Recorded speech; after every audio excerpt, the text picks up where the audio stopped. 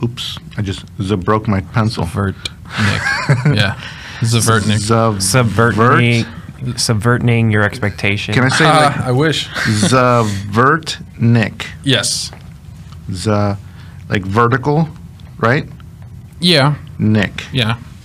Zavertnik. Well, yeah, just Zavertnik. Okay. Hey, can I ask what that is? I mean, I get it all the time. So it's actually...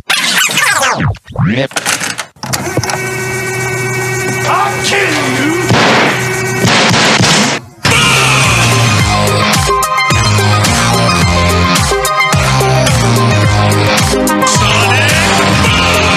Coming to you from somewhere deep inside Transition Studios. Brought to you by your hosts, Roger and Lito. Welcome to Sci-Fi Rewind!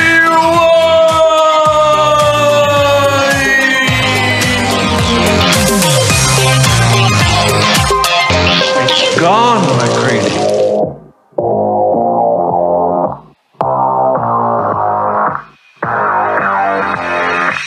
All right. Welcome back to Sci-Fi Rewind. Is it recording? I'm Lito. Should we redo that? And your name is? And I'm Roger. And today we got Tom Zavertnik with us. Hello. And we're going to be talking about The Thing. All right. That's what you're coming with, right? Yes, John Carpenter's 1982 classic, The Thing. Okay. Well, before we get into that, let's talk about ourselves and what we do here a little bit. And this is Sci-Fi Rewind. Can I help you, Roger? Are we recording? Mm-hmm. Okay, I honestly don't know. I didn't know if we've been recording this entire time. We are recording, Roger. We're going to keep plowing through this. Okay, yeah, this is going to be an interesting. This is going to be an interesting. Did I catch you off guard? Yeah, you got me off guard. I thought. You know, like I said, like they do in those other podcasts. Like they just start going, and and then we just keep rolling. Okay. All right. All right. If you want to start over, we can start no, it's fine. I feel like this is an interesting way to start it. It's Friday. It's Friday. All right, so that's a little taste of what's going on here, Tom. Okay, you know we keep things fun, keep things light. We're not trying to be super serious. So, we're podcasts. We deal with sci-fi. We talk about it from our generational point of view. I'm from like the late Generation X, you know, so I get a little bit of both. Roger, he's full on millennial into the next generation. And Tom, if you don't mind, like where do you fit in the schedule in the spectrum? I was born in 97, so what, that'd be millennial, right? Yeah, so we got two millennials versus technically a Gen Xer today, which is kind of cool. But we're going to get into something about that. And, you know, we asked two simple questions. Will this get made today? And what were the filmmakers thinking? What was their message? What was their themes? And we're going to find out all that stuff as we get through this. So, you know, sit back, enjoy the ride.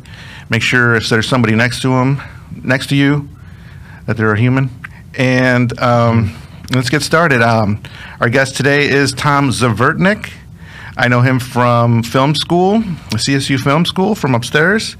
Great guy to have on your crew if you need somebody. If you can even get him now. if you can get him now, he's in high demand. Thank you very much for doing this for us. We're of course super excited. You were like one of the first people I wanted to talk to, and everyone's going to see why. Oh yeah, I love science fiction. So once I heard you guys were doing that, I was like, well, I know it's probably going to be just a matter of time before Lito comes knocking on the door to be like, let's talk some sci-fi. Yeah, we talked on set, we talked at school, and then, you know, so this is going to be great. You actually edited a film of mine, Revelation, mine and Greg Ellick, who's out in L.A. these days. Hopefully we can get him in remote one day for us. Yeah, that'd be cool. I'd love to have him on the show. And it was a film we did outside of the film school, but with the film school's help, because they let us use an old 16 millimeter film camera that they had just sitting around. So I rounded up a bunch of people and I said, "Hey, let's film on film. Let's just say it. We're in film school. Let's make a film on film. They don't have that program anymore, but let's go for it." And Tom, you know, got brought on from Greg, and I couldn't have been happier with how it turned out. And very easy to work with, and making changes, and we were super lucky to get you, you know, on the project. I'm sure Greg had a lot to do with that. That was also, I think, the first project I'd actually edited that was purely shot on film. So it was like with authentic film grain and stuff. And Exactly. I am definitely I love my film grain and the film dirty effects. Right. You know, when The little hairs. yeah, not purely restoring the whole image type of deal. Right. I'm a huge fan of that. So that was a cool project to work on. Are you? And then you obviously you can use that as your future reel, right? I mean, have you used like maybe a cut or two to kind of help you, or? Well, surprisingly enough, I don't have a reel yet, but Oh, no. things keep dropping in front, so it's kind of just taking up the time of making a reel, which I guess, hey, you know, as long as the work keeps coming, you know. Okay. Well, what I'll probably do, But I definitely will use it in a Nice. reel when I make one. I love it. Yes, please do. When I do the description of this podcast, I'll link that, you know, as some of your work that people can see and kind of you know, let people know who they're listening to. So Yeah, I haven't seen it, so I'd be interested in checking it out. would it be considered sci-fi? A little hint about it. Okay, I gotcha. Check. So, like, let's talk a little bit about yourself. You know, let us know who you are. So, I am Ohio raised and born, or born and raised, I should say, Sure. not the other way around. I've always lived straight in Brunswick, Ohio, I think my entire life. I got really into film in high school. This film in particular that we will talk about soon is probably partially one of the reasons I really got into film. And then I ended up, I went to like the Medina County Career Center where I went into video production, fell in love with it even more there, and decided to pursue it into college. And CSU, where we had met and had worked on quite a few projects. And then coming to Transition Studios afterwards, you know, just continuing that love to work on projects and film, video, all of that sort. When I saw that you were working here, because I took a break from this place, long break, and I saw that you were here, I'm like, man, they got themselves a good one. Like, they snatched up a good one yeah. early, you know? And, like, when you want... I graduated, I think, that Friday, and I started as intern on that following Monday after grad, even in the midst of, I think, COVID. Wow. Yeah, that was... Somebody has an eye for talent here. We got to, you know, point that out. So, all right. And one question, where do you see yourself? Like, when your career, like, where do you see yourself? What do you want to do? I mean, obviously editing, but what do you see yourself becoming? Like, what do you want to work on? What's your dream project? I would really love to work on, obviously, narrative feature projects, as probably a lot of people do, but totally fine, obviously, doing doc stuff because it's kind of what I've started in, and I learned a lot over the last year and a half or so since working at Transition about documentary, which I wasn't the biggest fan of documentary, I think, as a genre or as kind of that type of project before, but now that I'm in it, I really see the benefits, and I think just what the genre has to offer that I never really had seen before. But yeah. But as a future, I'd really love to be doing and editing on science fiction features. For real? Yes. Okay. Stuff like, I know this would probably be a million years from now, but stuff like, you know, it'd be great to get on a Star Wars project or, you know. Oh my goodness.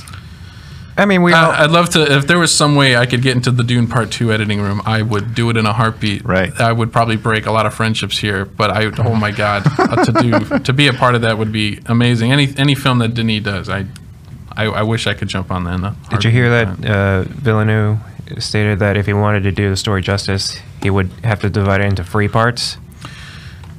No, I haven't heard about that. I heard he might do the second book, which I know it's shorter than the first, and that's probably as a studio where I'd stop. It gets kind of wacky after. I mean, all for it if you go after that, but yeah, anything science fiction in the theater, I just absolutely love. You touched on Star Wars. Yeah. Okay, we're gonna stop talking about the thing. Okay, yeah, no. Well, I don't know if we want to go deep dive into Star. Like that Why could do be we a want- whole. No, I'm done with the thing. Like I'm that good. might be a whole other talk. Why do we want to talk about this gross movie? The Thing is good. All right. The Thing is good. Podcast over. Let's talk about Star Wars. That could probably be my return. Okay. Is for Star Wars. Star Wars. Let's talk about the recently released Mandalorian season 3. Okay. All right, Raj. But here's the thing. One thing that we kind of would share a future goal on is definitely working on a Star Wars film. Anything. I'd take think out the that would be a trash. joy. I'd do anything. To just say once I got to do something on a Star Wars film, it'd be through the moon and back again. And not to self-plug myself, but same dream. Dream. So, all right, let's get started here. Do you know what we, you know how kind of operates here, right? At least with the pitching? Yeah, like that's how we start out. That's how we learn the story and the characters and who you got attached and whatnot. Oh, yeah. So before we get in, I just want to say it's very appropriate that we're talking about The Thing, considering the Cleveland weather right here.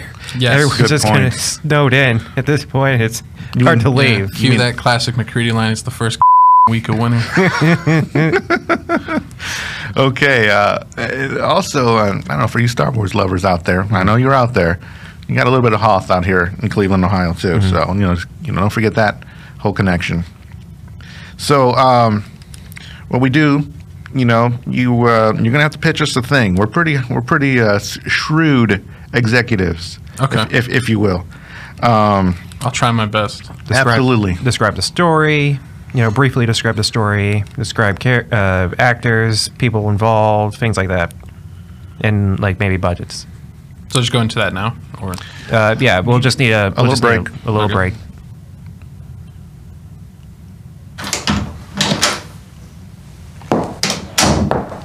All right, hey Raj, what are you working on? You okay? You got a second? Oh yeah, sure. What's up? What are we doing? I got this guy Tom. He's got a great idea for a film.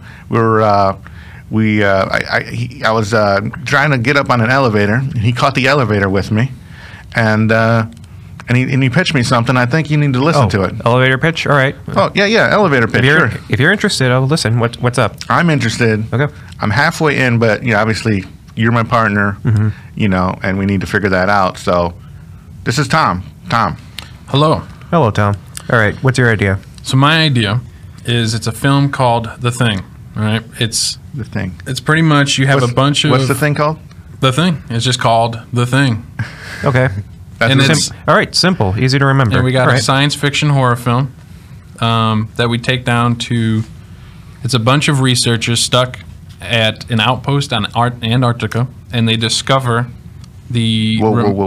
We're going to shoot in Antarctica? Well, On we location? can already have some stuff sorted out in Alaska, and then shoot interiors in Los Angeles. Okay, And then now you're talking my language. Yeah, we got some of that kind of sorted a bit. Got it. All right. Like you I already got a some plan. connections that we could probably make it happen real quick. Dude, All this right. guy's resourceful. I love it.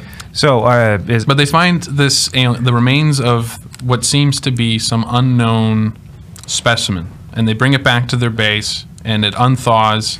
Well, not so much that unthaws, but it gets back to the base, and then that creature starts to. It wakes up. all right. It wakes up. It essentially then can take over its victims and then look like them. It's like a shape-shifting alien that can look like your best friend or your leader, or so to speak. So then they have this situation where they now have to figure out who is the Thing and who is just pure human. Anybody could be the thing. Anybody. It's like open-ended. It could be any of these Yeah. people. How many people are you talking about? Ooh. It's probably going to be a pretty decent group. I wouldn't say probably around overall, after some little characters that come in and out, mainly probably towards the beginning of the film. Probably like less than, like a 20 or less, I would say. 20 or less? Yes. Total all, actors. And all men. That might be pushing it a little too many. Wait I think a we may minute. want to go around maybe more so 10. Yeah. And then you said all men. All men. The director doesn't want any, he did not want any women in the film so that there was no possible inclusion of a romance. So we can't include a love story. No, all right. that's my number one question. I also think I could probably kind of buff. They don't know so much find the alien in the ice. They more so find out from this base Can the nearby that's already burned down that has these things. Can out the in ice alien that be bring home. female? just to check that box. You're never really going to see what it actually looks like. You more so see how it's morphed through the different things it's come into contact with. At least that's kind of how it's alluded to in the script. I love it when you don't know the monster, when you don't see the monster. Like, what is the monster? Like, I don't know, it's a monster. If I could ask, is this an original idea or is it based off of something? Yeah, we got a market already based. So this is it's a new adaptation of the novella Who Goes There by John Campbell Jr. And there was a 1950s one film by Howard Hawks called The Thing from Another World that he had already kind of done that story, but he didn't do the shape-shifting creature. He kind of just did like a Frankenstein, this monster made out of vegetation. Okay. So there is some brand recognition here. We could probably use that. A little bit, yeah. Okay. It's a readaptation of that short story, so to speak. Hey, if it's worked before, it's going to work again. I love where you're going with this. You know, it's not any, as you know, original ideas are sometimes hard to digest. But if this has a proven record, this is great. And then if it's got like a low-key proven record, like it's not been out in the mainstream, I guess we got a hidden gem The here. best way to put it, I guess, because it's obviously an adaptation of that same short story that The Thing from Another World did. The best way to put it is it's The Thing from Another World meets Invasion of the Body Snatchers. Oh. Like the distrust of one another, of who has already been snatched, who has not been. Yeah. Well, all right. So who do you have involved? Who is your above-the-line talent? For the director, we have John Carpenter, who is hot off the trails of Halloween, which has already been a huge success. Oh. And he had just done the film Escape from New York, and he's bringing his star from that, Kurt Russell. Kurt Russell. Didn't he do Disney movies when he was a kid? Yes, he did. Sounds like we got a potentially good crew involved. So yeah, that's interesting. Are we going to get his team? Yeah, we're probably most likely going to get a lot of the same people that John Carpenter had worked for. Very He's good. pulling his same special effects, or they were more so part of the special effects. They weren't the lead, but Rob Bottin from The Fog that he had already done. I think excellent. Was it before Halloween? I don't know if that was before or after, but around that time. But he's coming to do the effects. Alongside Kurt Russell, we also have Wilford Brimley. Oh man, Wilford Brimley. What's that show he was on? Something about a family, right? Is that my way off? I can't remember everybody. Sure. My mind is going these days, But And then is he going to sell tickets? Hopefully. Is he going to pull in I would say so. Is he going to pull in a demographic for us? Maybe probably a bit of an older demographic. Perfect. I think for the Wilford Brimley. A lot of seniors go to. I mean, this will pictures. most likely be rated R, so you're not probably going to get. That's fine. the Adults. PG-13. What makes it Okay. rated R? Why do you think that?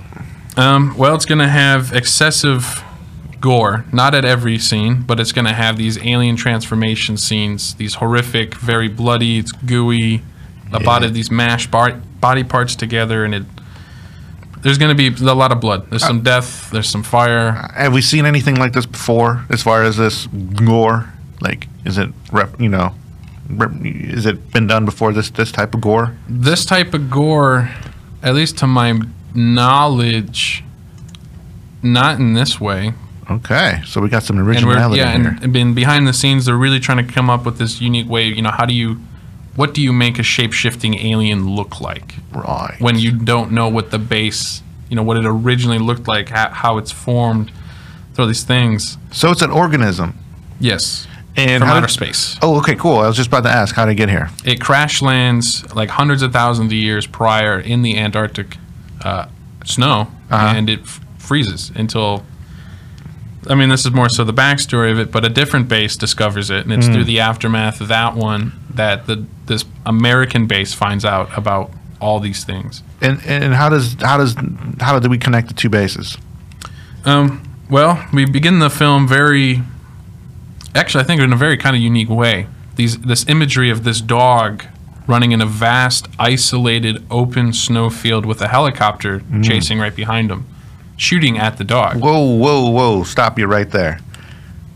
No dogs are gonna die, right? Oh, well, there is some. That's a rule. There are dogs that die in this film, Oh boy, and quite that might be I a think deal quite breaker. brutally. But obviously, we're not physically killing real dogs. Of course not. But the PETA people, come on, they're gonna be knocking at our door for this one. You think? Well, they had actually just founded this the year that this film would be coming out. So we might be able to skate by a bit because they had just formed just recently, if we're going within the mind of 82. They formed because of the thing. Yeah, you know what? Maybe they did form because of the thing. They saw the thing and they're like, I don't want to see that happen to dogs anymore. Well, there was, I mean, I don't want to see it. I mean, no one wants to see that. No one. happen There's to two dogs. things I don't want to see. But that's I don't even want to what mention the other helps you thing. hate the thing. It kills dogs. Exactly. And That's a good point. This thing should be destroyed with fire. Yes. Yes, fire looks great on film. Fire always looks great on film. Yes, I love fire. As long as the proper safety I procedures. love are the put in place. contrast. We got ice. We got fire.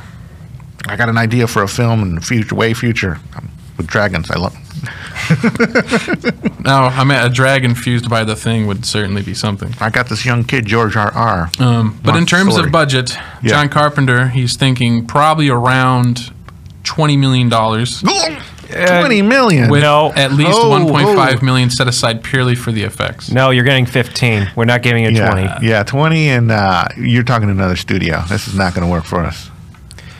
I mean, we could, we can see. That's all. That's all we can do for you. We're sorry, but we're not. Yeah, we're not giving 20 we're strapped million. with this. What is this? But this is ET the in horror it? crowd. We got you put a horror film in a theater, and you have it come out hopefully around, We got ET in the pipeline. That's costing us an arm and a leg. Now you're talking about. Well, that's Spielberg. He can probably afford the arm of the leg. He just got the success off Jaws. Yeah, right. A I think Close phenomenon. Encounters, right? Or I'm not sure. I don't know if that had came out yet. We'll figure it. Yeah. No, Good yeah, would question. have to. That's 77. So Right. yeah, he's already done. He's done his big sci-fi. He's got his checks. So he's more of a guaranteed thing. True. John Carpenter Halloween, you got the horror crowd, but like we're talking blockbuster. We got to, ET is going to be tough to beat. Are you? And Carpenter's more used to the independent, so this is kind of his first involvement with studio. So he's going to kind of see how this goes. This is an experiment, so this is a risk. We'll get him involved with the Hollywood system if this works out. So yeah, this is going to be good if this is a success. Yeah. I'm certain this will be good for everyone. And John Carpenter definitely won't come out cynical after this experience. And we're giving him a pretty decent star here in Kurt Russell. So that's kind of just the combo already. Right. You're just getting that with the Carpenter. That's already kind of like a good so duo to go with. We're definitely going to be bringing in the teenage crowd with this, but obviously it's not a romance film, so no one's going to get any warm and fuzzies as far as the girl and the boy. This is a pretty star-crossed dark lovers. nihilist film based upon the script. It just shuts the door on this. Other people that come to the movies that I just do not like. I'd like to be inclusive, but that's me. From what I'm hearing is it doesn't sound like it's a fun movie per se. It doesn't sound like people will necessarily enjoy their time watching it. So I'm a little worried here. But I would say Carpenter has the more of the fan of the horror, like purely made for horror fans. That's kind of his aim he's going with here. Okay. We'll see how they respond when it comes out. Hopefully, if we get it, we get horror's a great genre. It's the most. I would say the fans have the most forgiving. As long as effects look great, right?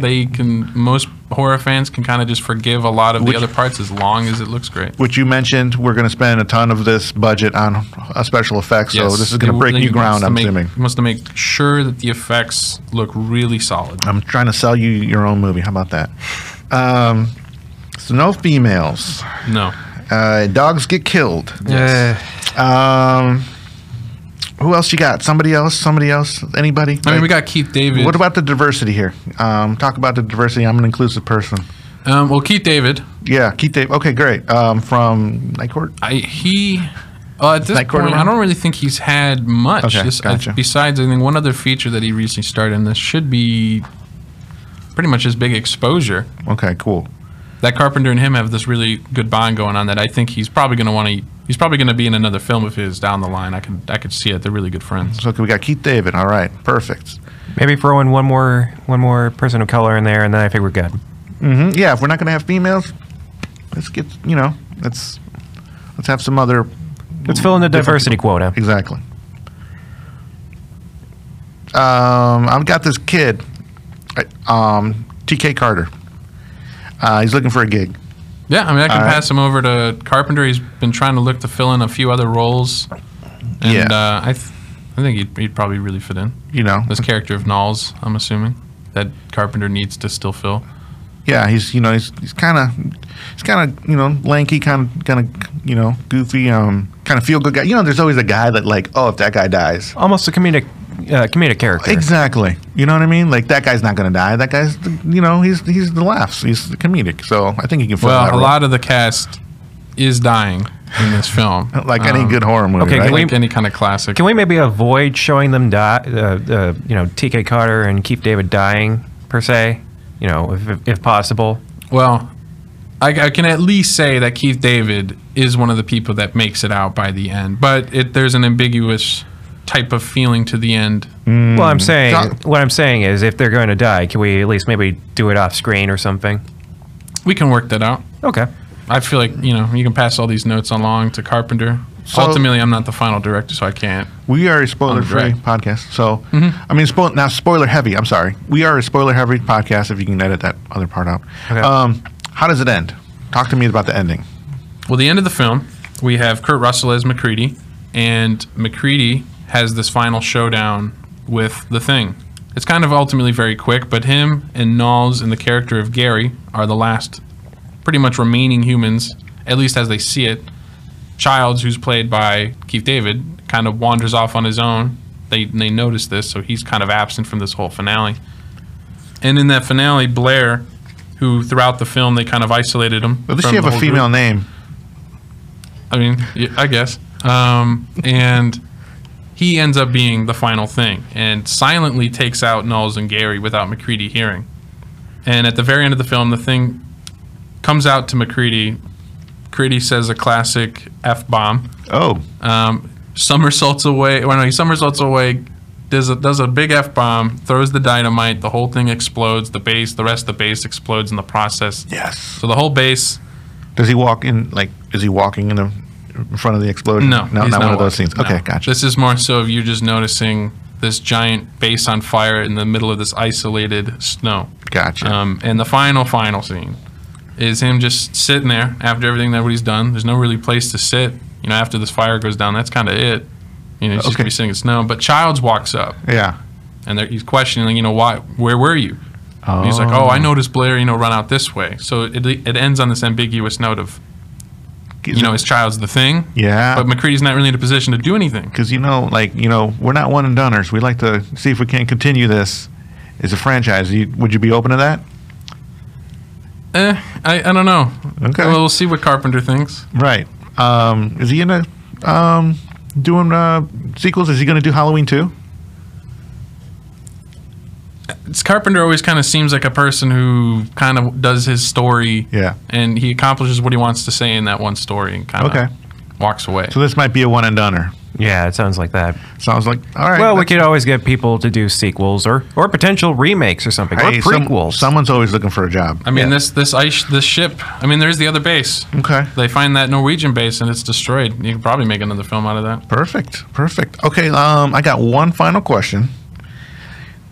Pitch me the story from the aliens' point of view. Go.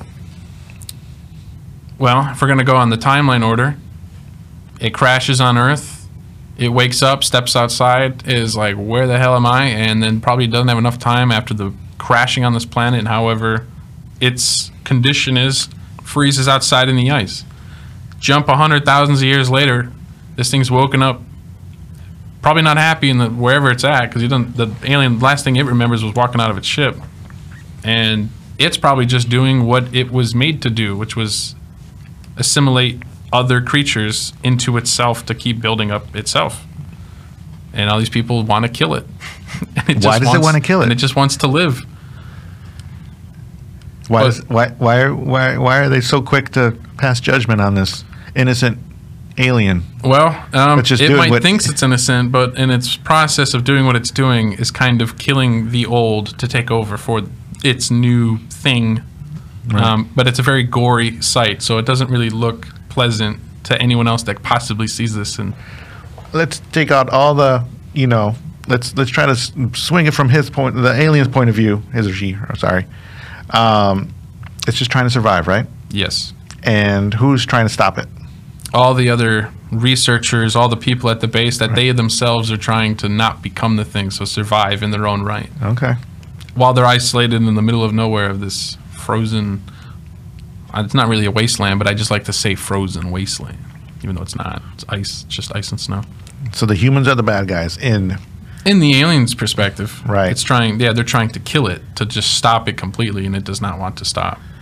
Does the alien try to communicate with the humans and say, "Hey, I'm just trying to get back home," you know? No, it's not really open about it. It just wants to take over. It just kind of is going to take over people. Well, and build its own ship to possibly go anywhere. Possibly. Okay. Well, it's not too bad. We might have to talk about it a little bit more, but I'm interested in the idea. So, all right, if you just want to, I don't know, if you just want to head out, me and Lito will talk about it more, and we'll give you some ideas to whether we'll greenlight it or not later. All right? All right. Yeah. I'll head back to Carpenter. I'll tell him a bit about what we've done, and so hopefully hear back from you guys soon. I'm excited. I think this might be doable because it might be small cast. You know, you're talking. We don't have to shoot in Antarctica. We can figure something out. You got that figured out. 15 million. We'll see how that goes. That's an M, right? I'm gonna go with a soft go. I'm gonna go with the soft green light, but I'm going to be, I definitely want to keep an eye on the receipts, and if this doesn't do well, I'm not doing a sequel. I'm not even going to think about it. Yeah, we'll have to see. I'm hesitant still. I don't know if this is necessarily a film that you can really pitch to people. Why would you want to watch a movie that's going to make you feel sad? At least we kind of get a happy ending. Well, maybe from what it sounds like. We'll have to see. But I'm a little hesitant on it, so we'll have to. We'll get back into it a little later. But have a nice day. No, thank you. Have a good one. We validate parking. Mm-hmm. Oh, sweet. Thank you. That's not many other places around here do that. Right. So thank you. Yeah. Okay. All right. Great job. Yeah. Good job. Yeah, Good besides, job, Tom. and when I went to talk about that, and I think I ended up talking more about the 2011 in a log line sense. Mm-hmm. But, yeah. Oh, well. Oh, yeah. So, like, if you were to do the log line for the thing, did you want to switch it up? No, I feel like I could just read exactly what. Sure. Yeah, that's fine. I almost kind of don't, because that's a paragraph. Yeah. That's no. No. I don't think it would get made today. Unfortunately, I do not think so. Blumhouse is making it, right? They're redoing? Yeah, they're doing it. A remake? Or just another adaptation of the story, yeah. Oh, okay. Blumhouse, they announced it. It wasn't recent. Okay. But I know Carpenter, I think, is involved in some. He's not directing. There's yeah. no way. He's done doing movies. I feel like you talked about we've talked behind the scenes, and you said you liked the 2011 version. I feel like... Oh, the 2011... Yeah, I just borderline like it, but I don't know if we should probably save that for Yeah, let's save. Yeah, but I'm just saying, out of anyone in the world who probably doesn't mind it, I feel like John Carpenter is one of those people who doesn't mind it. He probably got a paycheck out of it, and so it's all about the money. Yeah. So, initial thoughts and your nostalgia with the film, please, Tom. So I'll start with the nostalgia of it, and then I'll get into the initial thoughts, because my discovery of this film was a very interesting one, at least for me, because I don't think it was the first kind of film that this has happened with. So I was in 7th grade, and I think at that time, it was on my iPod Touch with the classic YouTube TV logo. I don't know if you had the iPod Touch back in the day. The YouTube had this logo that was like an old TV. It was kind of funky. Well, I spent a lot of time watching YouTube in my 7th grade, and I had come across this Watch Mojo episode of top 10 horror effects or something, like effects in horror films. And I think that's kind of when I started really getting into horror films. And my dad had shown me when I was too young, most likely, because I think I was in 5th grade. He showed me Predator, and that was besides that, all I had watched was Star Wars, Batman, Superman. Okay, that was it. I didn't see skulls coming out of people's backs. Right, dude who's talking like this. That was just nothing wrong with talking like that, but that was just so whoa, this dude's like a behemoth of a man. And I kind of, at the time, was I've never seen anything like this. Okay. And that opened the door to my dad showing me Alien, the rest of the Predator films, at least Commando, like all the Arnold Schwarzenegger stuff. So I just had really gotten into those 80s action films. But then on that same compass, a lot of the discussion, at least online, that I kept sawing around those films was like 1980s horror films. Okay. So I kind of wandered into on my own, looking into those, and through that Watch Mojo video, I think like number two and or one of them was The Fly, Yes. and one of them was The Thing, and I was just like the imagery of what I was seeing in The Thing, I was like, this looks incredible. Like this. Can I ask about that real quick? Stop. Do you like practical effects or CGI?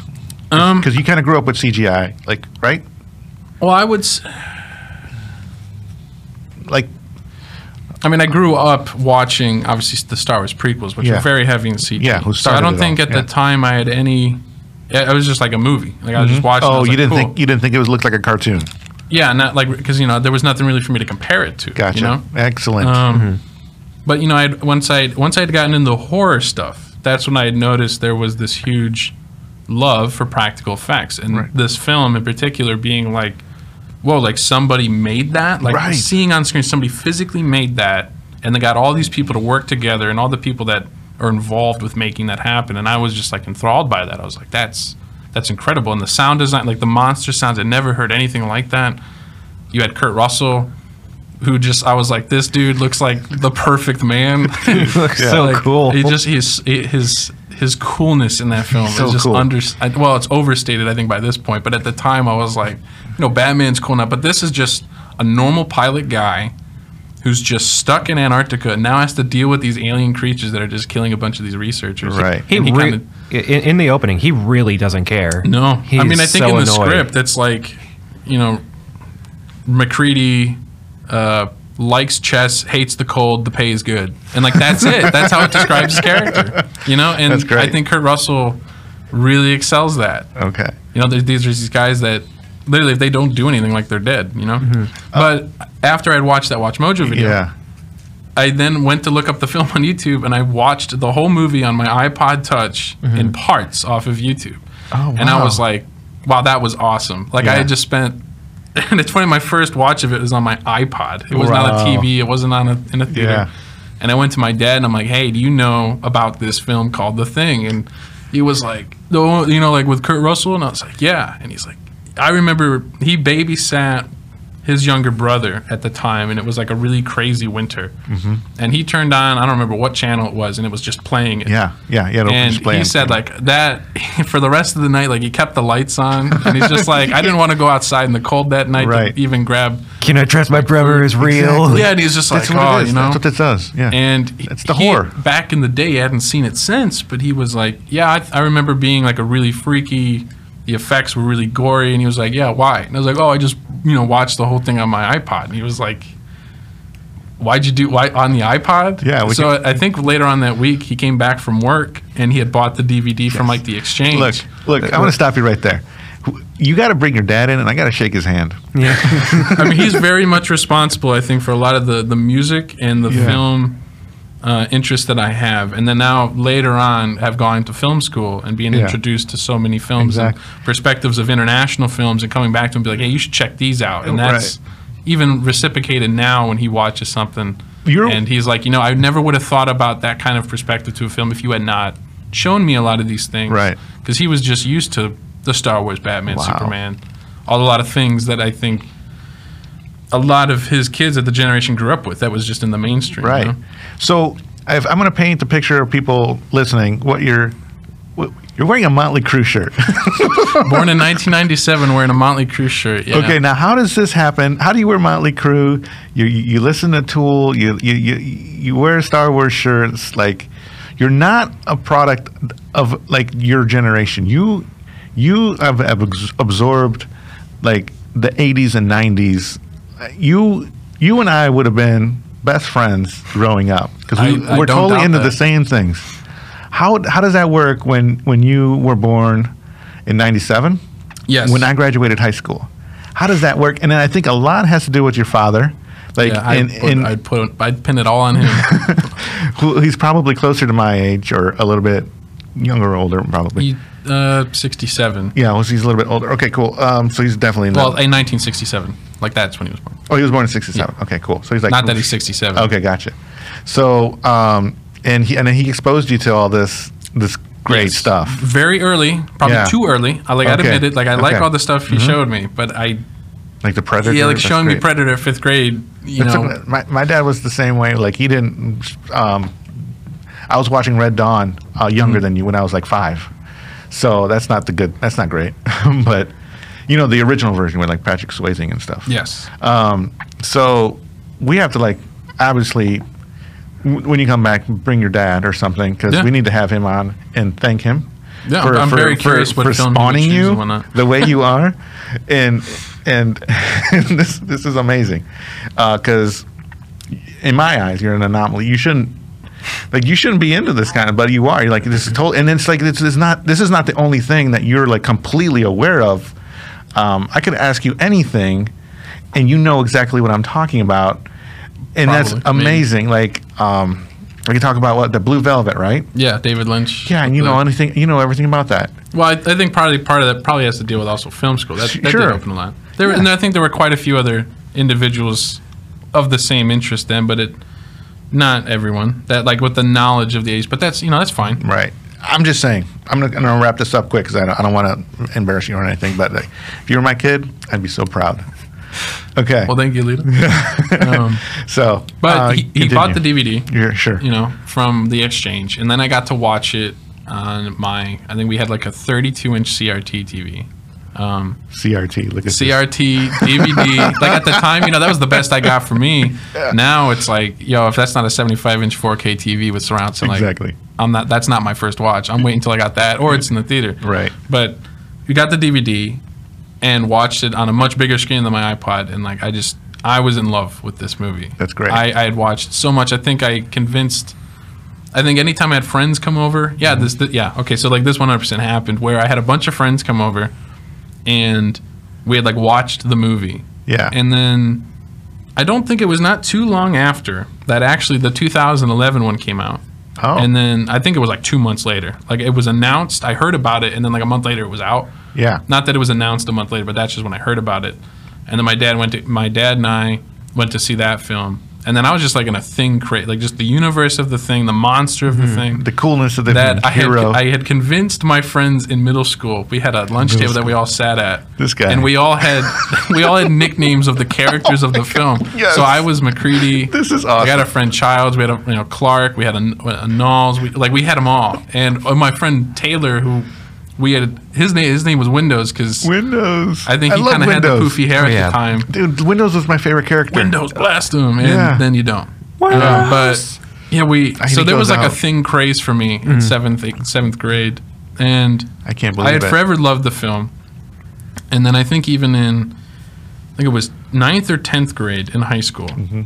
Another one of my friends had he just mentioned it or something. I was like, oh yeah, that film. Like, I remember that. And all my other friends were like, probably behind my back, being like, dude, don't talk about the thing all the time. You're gonna open up. Yeah. He's just not gonna stop talking about it. Right. But my one friend had bet. He's like, I guarantee, like you could not watch that movie like every day of the school year because we rode the same bus there and back, and we sat at the same table at lunch, and I was like, no, I'll prove you wrong, man. Whoa. Like I got my iPod. There's iTunes that exists. I can download it on my phone and watch it like anywhere I go. And I kid you not, like I'm not lying. I had like watched the film that year, according from what I remember, like 237 times. Good gosh. Like we would start it in the morning. He'd see, I'd be like, I'm watching the film. I have my earbuds in, and I'd watch it on the way back. I'd watch it at lunch. That is awesome. I was just absolutely in love with this film. Now, is it actually 237? I don't know. I'm just telling. Like, I watched it so much that year, and then I think I had just not watched it for like years since because I used to know all the lines. Yeah. Like, or they'll say a line now when I was watching it last night, and I'd be like, "Oh, isn't this like the flamethrower moment, or is this the first goddamn week away?" Like just those, and it's like I already know it. So at this point, is there a thing convention? Do you want to start it? I don't know if I do a thing convention. If someone asked me though in like 20 years or so, do you want to be a part of a thing movie? Like I'd totally do it. Wow. I would love to. I think at the time when I went to film school, I was like, one of the things that I'd love to do besides like, on a Star Wars project would be like, dude, I'd love to make another thing. But like there's not too many different beats you could do, reference 2011 one, but What if the thing gets off Antarctica? I mean, I don't know. 27,000 hours, and then it's all doom and gloom from there. Right, that's not very long. So, initial thoughts, or are you? I think at the time I was really, my first thoughts when I watched it, of the few times I watched it in 7th grade, was I was always kind of fascinated that in one particular instance in this film, and I think that's really when like the whole conflict kind of stuck out to me. And it's the part of the film when you're not watching McCready. Like they introduced the idea that he could be the thing. And I was like, whoa, they just took its main character and they just turned this into a scenario where like, he actually might be the thing. We didn't see him at this time when the lights went off and Fuchs dies. He's probably dead. And McCready was the last one. The power goes out. They find the clothes. They cut him off. Yeah. You're not with him. Right. And you're like, oh God, he actually could be the thing. And then he breaks back in and he's got the dynamite. And I was like, I don't think. But he's fighting for his survival. Yeah. And I had not seen I was 7th grade. I hadn't seen too many different movies at that point. But I was like, I've never seen a film that had done that with its main character. I was like, that impressed me. Right. A lot. Something that kind of comes to mind, at least, it's not the greatest comparison, but something that comes to mind is Psycho, where like halfway through the film, just spoilers for Psycho, the main character dies, and you're just like, oh, now we're focusing on completely different characters, and it's just like, yeah, but I've never made. It's hard to think of any film ever that just makes you doubt the main character to the point where it's like he could be the antagonist of the story now. Yeah, and I think that really impressed me, and then to the whole paranoia of the group. Right. That's a big word you just used right there. Yes. I mean, it's the whole reason the movie is so exciting. Because I don't know what kind of film you call it or what kind of the thing was, but it's like, it's basically, when it gets to the meat of the whole thing, it's one location, bunch of dudes stuck there with this thing that you can't tell if it's taken over your buddy or not. Exactly. And he looks like your buddy, talks like your buddy. You have all this history. Yes. And how are you going to ruin that?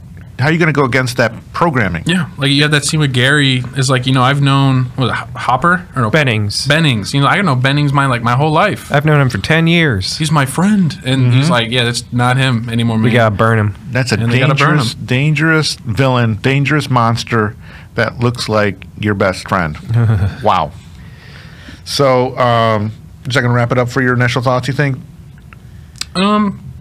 I'd say so. I think the last thing I'd mention is, I don't know if this would be the time to bring it up or like later, but there's also like the PS2 game. I was going to talk about that. And, I had a PS2 when I was in 7th grade, and I had bought that, and I fell in love with the game. Right. I still have never beaten it because I think you need a flamethrower to beat the game. Right. Because you can't kill it without it. And I ran out of fuel, and that's as far as I got. Whatever part that was, but... You need an actual flamethrower in real life? Well, not in like real life, but in the game, you need to find like enough fuel to burn the bigger ones that aren't just like a head running around or something. But yeah, that was a really fun game, and that kind of fueled my further the Thing love, because it's like, oh, now I can play like I'm in the story of it, Exactly, and it's like a kind of a newer type of story-ish, right? Yeah, the game acts as a sequel to the '82. Perfect, which is a lot of fun. All right, Raj, when did you first hear about the film, and what are your initial thoughts? It might have been something like Watch Mojo, where it's like, oh, The Thing. This is one of the scariest movies ever made. And I must have watched it around my teens. I can't tell you, because I've watched this film multiple times, and just like every time, I love the film so much. It's one of the greatest horror movies ever. And like I said in the teaser last time, one of the greatest Lovecraftian stories ever made. That isn't inspired by the works of H.P. Lovecraft. Okay. But it's not taken from one of his books, but you can definitely feel the Lovecraftian influence in it. God bless the crew, but a special shout out to Rob Bottin, the special effects artist. He put so much Absolutely. work and effort into it. He like there would be days where they're working on the film, and he would just sleep in the set just to Sure. Just Yeah, I to think it keep was like work- for a full year straight. Oh yeah, and it was like after it was all done, he had to like go to the hospital just to make sure he was like mentally all right. I believe he was 22. Yeah, also. somewhere around there. goodness. And it's So just like, young. yeah, like Rob Bottin, he did a lot of stuff. He did, I think he designed the RoboCop costume, and he did other things. I know he had previously worked on The Fog with Carpenter. The Fog, he'd done things like that. But yeah, like I think he got, oh yeah, he did Legend. He was the special effects makeup. with Tom Cruise? Yeah, Tom Cruise. Yeah, I think the three devil. years later, yeah. The devil with big old horns. Oh, I love that movie. In the pie. They're in the pie. Such a good movie. But yeah, like Rob Bottin put his heart and soul into this film, and this film is great. It's awesome, but it also makes me sad considering it's such a failure financially. Financially, it is a failure. Same weekend as Blade Runner, and they both Ouch. bombed. And Well, recent and E.T. came E.T. beforehand. That's it. E.T.'s a killer. I just find it funny that even critically, it wasn't even well received at the time. Probably given because of the ET. Right. Yeah, because you have a good alien. You have a positive alien story, and you have a negative alien story. It's like, Hugely negative. yeah, hugely negative. Like, we're going to kill you, alien. And Yeah. then E.T. is just, I just want to go home. I just want to go home. We my kind. I'm lost. When you're watching dudes' bellies open up, eating exactly. people's arms. And then, like, yeah, with his hands. I don't showing. I don't quite know how John Carpenter feels about the film today. Like, maybe he thinks it's a good film, but maybe because of the reception it got, maybe makes him feel bitter towards it. I know he heard from the director of the original film, and like the director was making fun of John Carpenter's version. It's like it's just a advertisement for J&B, and like I think John Carpenter took that pretty badly. It was just like, oh. I would feel by now. I mean, the amount of. I think in the thing, the terror takes shape, the documentary. When that documentary was made in the '90s, like he seemed, at least then, like I don't know how he feels now, and I wonder how he feels now, even after. I mean, COVID's still happening. Yeah. But especially when you had like lockdown and people staying in their homes, and the sickness that you won't know until later if you have it. You Right. know? Yeah, a couple weeks later. But the remnants of distrust within a community, and there was a line he says in that doc where the end doesn't come, like, because this was part of his, what is now known as his, like, Apocalypse trilogy Oh. of The Thing, The Prince of Darkness, and In the Mouth of Madness. And I wonder if that was just an area where he was just so, I think just John Carpenter in general is just kind of like a straightforward nihilistic dude. 'Cause Right. his opinions are usually like, nope, I hate that. Nope, that sucks. Yeah. This is how the world is, type of thing. He And definitely has a negative view. his this- line in that was like, the end doesn't come from bombs, it comes from within. Like our apocalypse won't come from like a world war, it'll come from the division of others and of not trusting each other in our communities. And of recent political climates, I think that's kind of what's been happening these last few years. Not to get into like all that, but that's Yeah, no, that's a good I point. think it's very evident that that's happened. To get through all this, we've got to work as a team. Yeah. And if we're going to work against each other, we're going to like just repeat history and just kill each other off until we're all dead. Can't be stated enough. Greatest performance by a dog ever. Yes. Okay. Just the way that dog is Just didn't like seeing it, Well, it's according to that doc. Also, it's a half wolf, half dog. So it's stare that it would do. Like, because I always was like, that's like how they train that dog to just do that. That like know. that stare, not like even just not move when it's sitting in the kennel. like when it goes into the kennel, Clark even just looks at it. It's like, what the hell? Yeah, and the actor of Clark was even like, there's moments when that dog would just have this moment where it stops and stares, and if it did that, for the most part, when it was not in the acting of it, means that it was like mad, and it was just like like just take it easy, because it's that wolf side of it that he was saying that you had to just be cautious, but once it grew to love you, Just every time, like it just cuts to it, it's just like you just know it's planning something or just thinking about how to proceed, and it's just. When you get to the kennel scene, it just culminates, and you're just like, "Oh God, they should have killed this dog way earlier." Okay. I had catched a film viewing of it, like on 35 millimeter at the Cleveland Cinematheque a while for back. real? Yeah, and I think like a decent amount of the audiences had not seen the film. Oh boy. And I think there was quite a few dudes Did they who eat brought their wives or their girlfriends or their sisters. See or what I something, mean? See what I mean and it about gets not a to date the dog movie. scene. Yeah. That would not, it's not unless they love horror. Yeah. You get to that, and I always give I think when I had our coworker Joe watch the film recently, I was like, hey, be cautious. I don't know if you want to see what happens to this dog, but as soon as you start hear growling, if you don't want to see something nasty happen to a dog, don't just close your eyes. But eventually, you're gonna have to watch that. You can't. That's like a whole 10 minutes. You shut your eyes, but Oh yeah, just that's the hardest scene to watch. It's just misery with harming dogs getting harmed, and you're just like, oh god. yeah, you hear the dudes and the ladies in the viewing just go oh god, they start oh, and one of the things one of the things I love about this film is just how people might consider this film to be a slasher film. I don't consider it to be that. I feel like it's just something beyond that, because the thing, it's not like it's doing gory kills and whatnot. It's just kind of sneaks up on you and just kind of absorbs you into its collective. There's this one great little moment at the end after Blair has overtaken Gary. I don't know if you guys noticed this. Just when he starts dragging Gary away, his hand, Blair's hand, is fused into Gary's face, and it's just dragging away. And it was that is awesome. That is so cool looking. All right. So, are you all set with your initial thoughts then, Raj?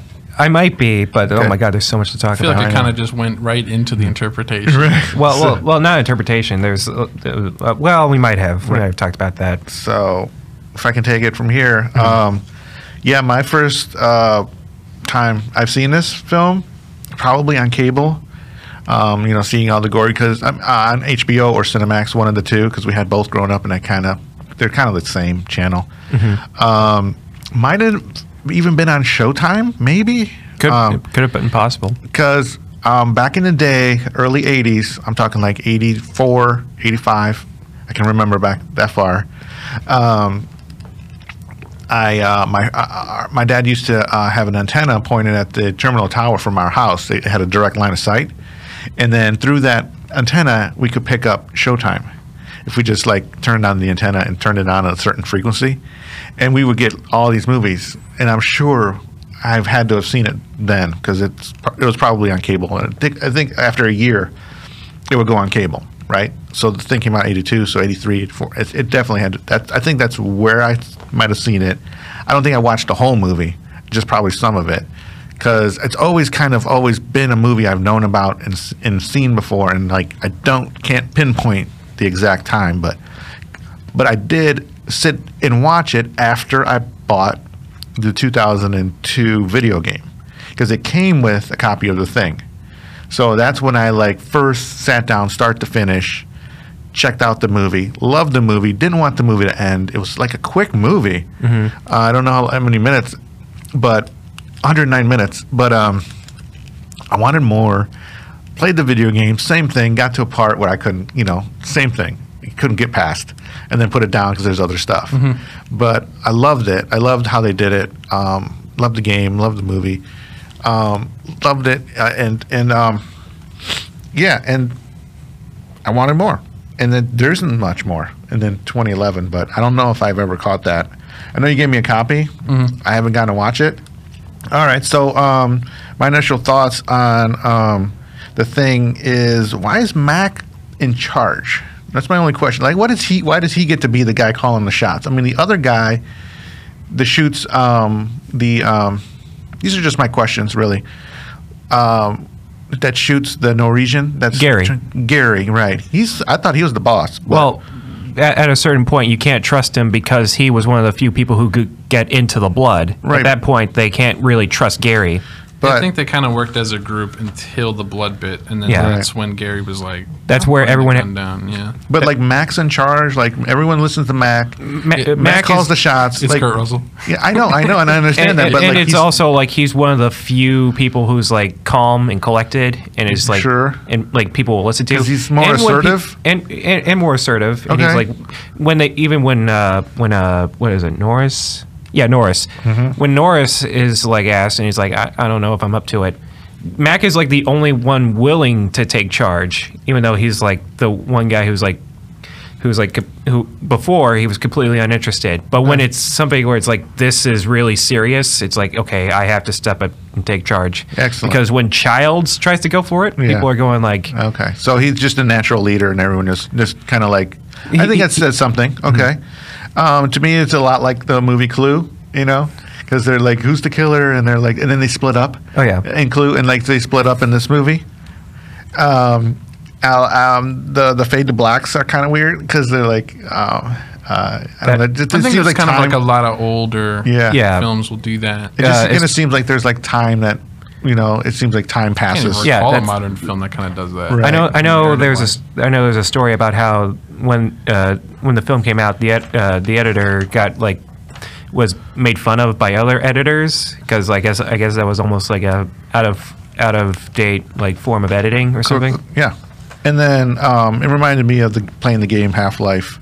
I played the original Half-Life on my computer, my Pentium 2, and the face huggers. You know, those little jump at you. Yeah, and just get me every time. Just that little head that grew spider legs. Like I hated how everything grew spider legs. Creeped me out. You like gotta watching. be effing kidding me. That's the most well deserved like F-bomb drop ever. Oh my goodness, yeah. Just like and then they it's a close up of everything growing out of everything. It's just like so puts you that scene in the kennel when like those like legs start growing out of dogs.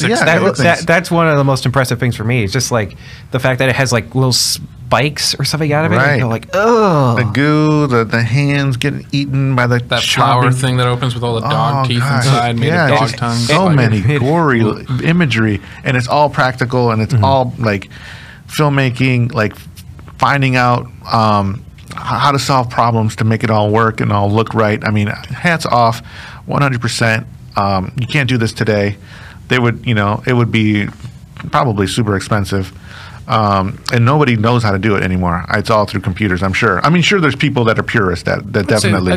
There's definitely some people around. James Wan loves a lot of practical. Like, he fuses practical and CG when it comes to his horror. But okay. there's still like horror stuff out there. But I might have said the wrong thing there. There's also like more indie developers. There's not indie developers, but there's indie like directors out there. What was it? The Void?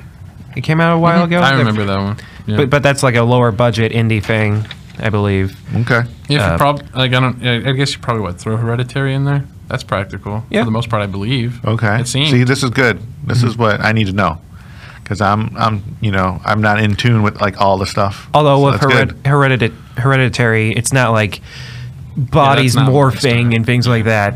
If you're just talking practical and horror, yeah, but.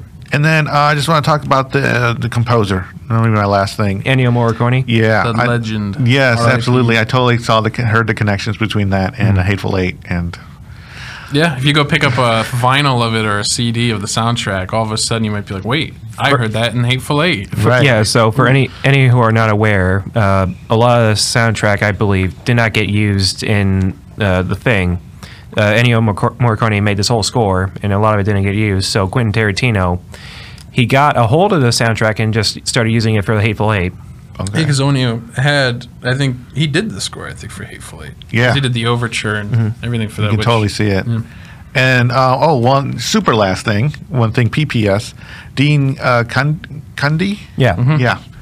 We got a shout out to him and all his great work, and this is just another example of. Yeah. And I just saw him on the Book of Boba Fett, his episode, which is awesome. Yeah, I think he shot quite a few on that show so far. So it's awesome he's still around, and awesome work. Special shout out to John Carpenter. John Carpenter, if you ever hear this, which you probably won't, but if you ever hear this, I am so sorry we weren't ready for your movie back in 1982. I'm sorry it was a flop. You deserve to have had a better career than, everyone just kind of hating this movie. It did not deserve all the hate. Okay. And then that's going to lead us into our interpretation. So, Tom, take it away on interpretation. Well, your interpretation. At least kind of similar to what I mentioned earlier, that kind of paranoia, the distrust within the group, Now, I think in 7th grade, I don't really think I had anything life experience or I paid attention really to what was going on in the world to really connect it with. Right. But at least at the time, even reading up into it, that, you know, the Red Scare, that was back from the 50s to 80s, which I think even the original 50 film has a bit of that, like the fear of communism. There you go. So I think that kind of plays a part in the AIDS. I mean, like the AIDS scare, because that was happening. The epidemic of HIV. Mm-hmm. HIV was big. I mean, it was rampant. And at least I could probably say for my interpretation now, which having still, you know, we're still going through the effects of COVID, that I think it probably now and after many years of more life experience in 7th grade, I just think the distrust and the tearing apart of one another from friends and family when something is introduced that causes these folds and foils between one another. I think it's just way more evident to me now than it was when I was in 7th grade. So I guess that'd be my kind of interpretation. That's well said. Do you think that knowing about this film and knowing what happens kind of helped you prepare for something that's kind of happening in this world right now? Do you think it kind of helps you process what's going on? I don't know if helping me process or... Because in one way, I mean, its process of elimination was just kind of like death, you know? Yeah. Because once someone had turned, there's no going back. And I guess more so in the political landscape of today, I think it's kind of a lot of evidence, or kind of like, you know, why, kind of a weird link to this, but in Tool's music, you know, Fear Inoculatum, that's injecting a fear within a community and the distrust, and, you know, that, I think that all this kind of stuff kind of goes hand in hand. I hope that doesn't mean I'm just becoming into a nihilist, but it's certainly something that as I'm getting older, you know, I'm not that old, but as I'm seeing the world more with older eyes, I mean, I think from that nihilist inside that hopefully doesn't just take over, but I've noticed kind of what that film's been saying more and more. Interesting. Very interesting. So, Roger, you want to take it, your interpretation of... Yeah, just to kind of add on to what Tom was saying, you know, like, you know, infections, things like that. As you were saying it, I was kind of thinking the only real way to understand the disease or whatnot is by taking a blood test or analyzing, you know, people's blood and things like that, you know, which kind of relates back to, you know, how you would test diseases these days as well. And, yeah, one of the scariest things, while the thing is scary, I think some of the more terrifying things to me is just how everyone, like, turns on each other, just are willing. Yeah, the scene when everyone thinks McCready is the thing, and, like, they're just desperate to kill. The doubt runs quick. Like, it's immediate of a shift of how they feel based upon just even one person's... The only way he got out of it was like, if you kill me, I'm going to blow up this dynamite. And it's just like, they were so desperate that if he didn't have any way of defending himself, they would have killed him. And like Childs is like going, you have to sleep at some point, McCready. And he goes like, I'm a real light sleeper, Childs. And it's just like, almost the way everyone treats each other is almost as terrifying as the thing itself. Well, I the mean, immediate distrust as soon as some kind of source already is saying, like, hey, this guy's turned. But the other person's not there to back it up, but they already immediately believe. That's the thing. It's like they're so quick to turn on people. And that speaks a little bit, I don't want to say this, but like human nature is very, you know, you're very selfish as far as like your inner thoughts. You're trying to protect yourself. Even when you're trying to protect other people or look like you're protecting other people. I'm going to speak like me, I guess. I'm not going to generalize. It kind of says a little bit about who I am. But, like, you know, I understand self-preservation, I guess. So I think this movie talks about that kind of stuff. There's even that one moment when they're doing the blood test. And, you know... nobody wants to die. Yeah, nobody wants to die. Palmer, you know, after the Palmer incident where he turns and attacks everyone... There's that moment where, you know, McCready gets back to testing the blood, and he looks at Null, and, you know, he's testing Nulls, and even Nulls looks afraid. It's like, I don't know if I'm the thing. You know, it's just even that fear where it's like, you might even start questioning yourself. It's just like terrifying all the way through. You just don't know what's out there. And with the whole thing coming from outer space, I'm sorry, it's like, all things are on the table. Everything's on the table as far as what this thing can do. And that might even be a point as well. It's just like we don't know what's out there because like after this he made Starman, Right. John Carpenter did, but it's like we don't know what's out there. It could be good, it could be bad, it could be really really bad, and it's just like all these scenarios, all these possibilities, and some of them are not good. Right. So I've got, for my interpretation, I think you got paranoia is a big thing. Paranoia of your neighbors. That they look like normal people, they act like normal people, but are they normal? You never know. Or or even your definition of normal versus the neighbor's definition of normal towards you. Exactly. I could be weird. For sure. Definitely big on trust. They say trust in this film, and trusting your gut. Be like, that's a real person. You have to do that in this film, or else like why would McCready pick these certain people? Like, because he can follow their footsteps and he knows that they're not infected or whatever, because they couldn't be, because they just in the right place and wrong. Like he ties up a certain amount. Like those guys get tied up. You come with me. Like he knows. He's trusting his gut. Or his thought process. Can't trust anyone, but we especially can't trust these three people. Exactly. That's so crazy. And then they're tied up next to the guy that's deforming. Oh, it's terrifying. It's so on the edge of your seat. I know. Just everyone screaming. Boy. Specifically, I just think of Child screaming. Right. He just has some really good screams in there. Oh, boy. And then I'm going to speak to the Cold War. Yes. But I'm going to talk about spying. Because...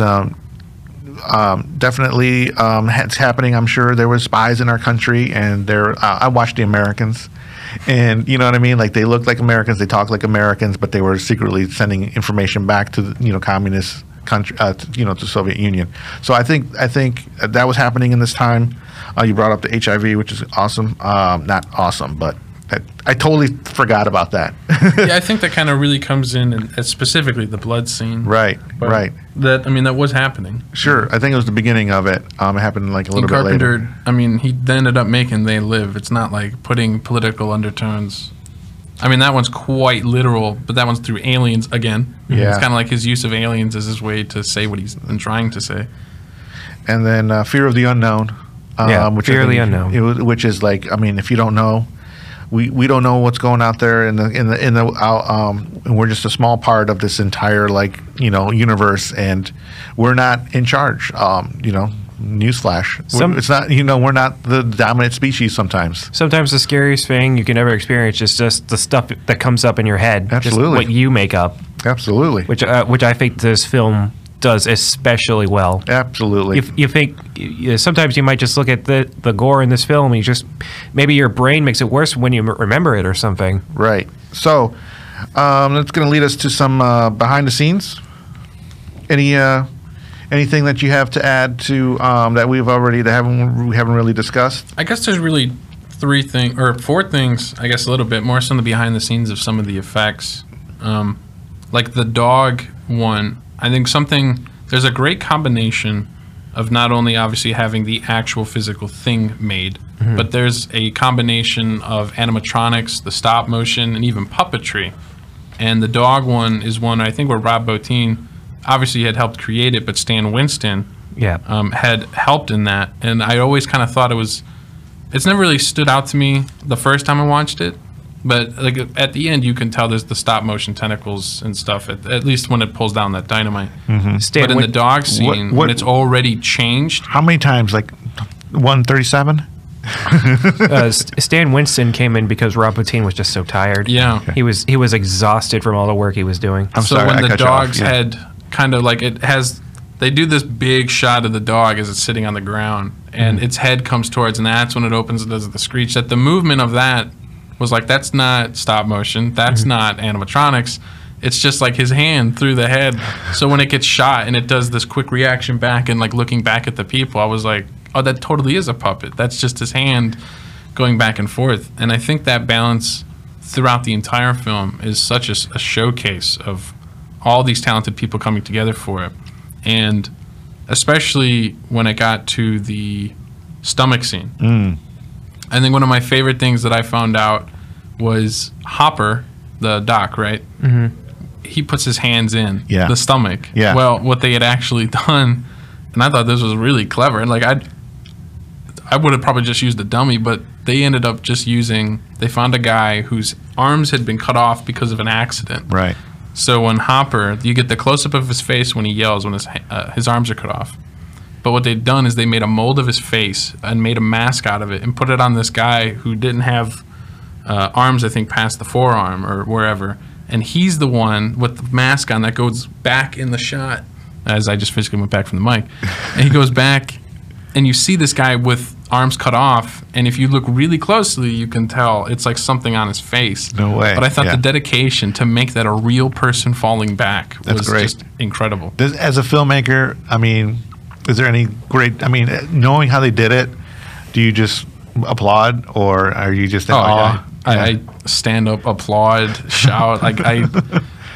Obviously, it's clear that the love that I have for this film is obviously immense. Yeah. But then there's even like the unused effects that they had in the film. Like at the very end, you know how like it comes out of the floor. Mm-hmm. Well, originally, and I think Carpenter cut it because he just thought the stop motion just looked too stop motion-y. That, or it's kind of still for, like, it's not really moving once it does this, but it pops out of the floor, and that dog that comes out of the middle, it initially like got out, and it was just like snaking on the floor, and they had this wide shot, and they had built the whole room as a miniature, and it was just stop motion, like standing there as the dog thing jumps out, and that's also now just sitting there. And I think it was more so of it just sitting there that Carpenter's like, well, I want it to look like it's doing something, so let's just get this quicker, and he blows it up and end the film. Okay. But I thought that was cool. They put all this work to make this miniature set, and the thing even like jumps out of it, and it's still connected by this long thing, And I thought that was just incredible. Or even the making of the spaceship and how practical that was, and it still had like light up lights in it by, I forget her last name, but I know the model maker Susan. Like just incredible work, like all across the board on it. Raj, stories behind the story. Well, I do know, like, unfortunately, this movie bombed, and this kind of led to a downward, not a downward spiral, but this began Carpenter's nihilism or cynicism towards Hollywood. This was the first, this was a major hit for him. I mean, not like a hit, like success, but it's more like a hit in the gut or something. But behind the scenes stories, when the dog is walking around and the very superstitious song is playing, and the dog walks into that one room where there's some guy, and he looks back. That is not an actor. That is just one of the crew members, so that we as the audience can't really tell who it is. It's just adding into the paranoia of like, who was that? Who was it? Was it Norris? Was it Palmer? Apparently, John Carpenter kept the set very cold, so that he'd refrigerate the sets. He refrigerated the set so that everyone would be miserable. Breath. Yeah, everyone would still kind of be miserable. It's like we're not in Antarctica or whatever, but we're still feeling the effects. And there was one more. Yeah, apparently every time. There's two more actually. Apparently they kept the props away from the actors, so that when people would see the Thing monsters and whatnot, it would be the first time seeing it. Kind of like Alien when the chestburster comes out. It was their first time seeing it, and it was like in this movie as well. It's like the first time the actors would see it, and it was genuine reactions as well. It's like, oh God, it's terrible. Well, that's cool. That's a cool way to do it. And apparently the actors didn't know who the Thing was. It's like they would all act normally, and then they would get fed the script a little bit every time, and then when they got to when it came to their scene to be revealed, it's like, oh God, okay, so it was you, okay, Yeah. so that's how the actors go about it. It's like they're discovering the Thing, the actors are discovering what the Thing is right when the characters are as well. All right. My only story behind the story is kind of like after the story or post story. After the film was out, I had to go up against E.T., which it completely could not keep up. So, and that year, when something like that comes out, I'm sure dominates the award ceremony. So I was surprised that it was not nominated for any Oscars. I know that's not like the benchmark for like filmmaking, but like as far as like appreciating the craft, like I don't think there's any higher award ceremony that that you could be a part of, and they were like completely snubbed. How many horror films have been nominated for Oscars? I don't know. I wonder, that's probably a good question. But if anyone should have been, I think this one should have been, because I mean it was just like hands down. Just the craft. I mean, just come on. Like, well, Hollywood, give us something. The score, even. Come on. The Oscars hate. Well, that got a Razzie, I think. A Razzie? I think for worst. Yeah, I think the Oscars hate horror films. They absolutely despise horror films, and they don't want to include them at all. It's like why have a movie? Why have an award ceremony and not include a whole genre of film? Because it's all also about the people money and appearances, and people hated this film. They didn't want to go back and look at it. They didn't want to see the gross film. They didn't want to give this movie credit. What about like having a category where like, oops, that one slipped the cracks? Oscar. Let's give that one like a cult classic. I do know that Oscar. I don't know. Am I thinking way out of line here? You tell me. I do know they have like legacy awards. Like I think David Lynch got one sometime later or something like that. Okay. It might not be David Lynch, but it was someone. Yeah, I think Hollywood doesn't quite care for John Carpenter, even though he made some of the greatest films ever. Okay. Well, John Carpenter's also not one to hold his tongue about anybody. Yeah, I think you can find interviews where he dogs Lucas, Spielberg, Palma, like all of them. Good. Everybody has a voice. You have your own voice. It's just very interesting. I saw back at the time him just dogging on him. It's all right. Damn. I mean, George Lucas doesn't have an Oscar, like literally for anything, like other than a great job 20 years later type of award. $4 billion to spend the rest of my life with from the Star Wars acquisition. It's not about the award. It's about like the recognition that these people are like pioneers in their industry. And how do you not award them for that? I don't know. To what you were kind of saying, Tom, I remember I saw a John Carpenter interview where he was talking about like, he was friends with this one guy at a certain time in life, and I can't remember who it was exactly. It's a filmmaker, but it's like as time went on, the guy became more and more successful, and it's like he became more in love with himself, and John Carpenter was just kind of not into that. He was just like, it feels less genuine. You feel less genuine, and you're feeling. It's just somebody where it's like he doesn't like the Hollywood system at all, and he's very, very against it in a lot of ways, and he's cynical. How about this? Instead of like an awards, how about the Oscars? Let's just start something. How about like a Hall of Fame? We start like a Hollywood Hall of Fame or something, and if that's the case, then this film should be like in it. Yeah, I think the Academy themselves just started like a museum, but I don't know if they have films that didn't win or nominated in there. I'm not sure. Okay, I haven't really looked into it.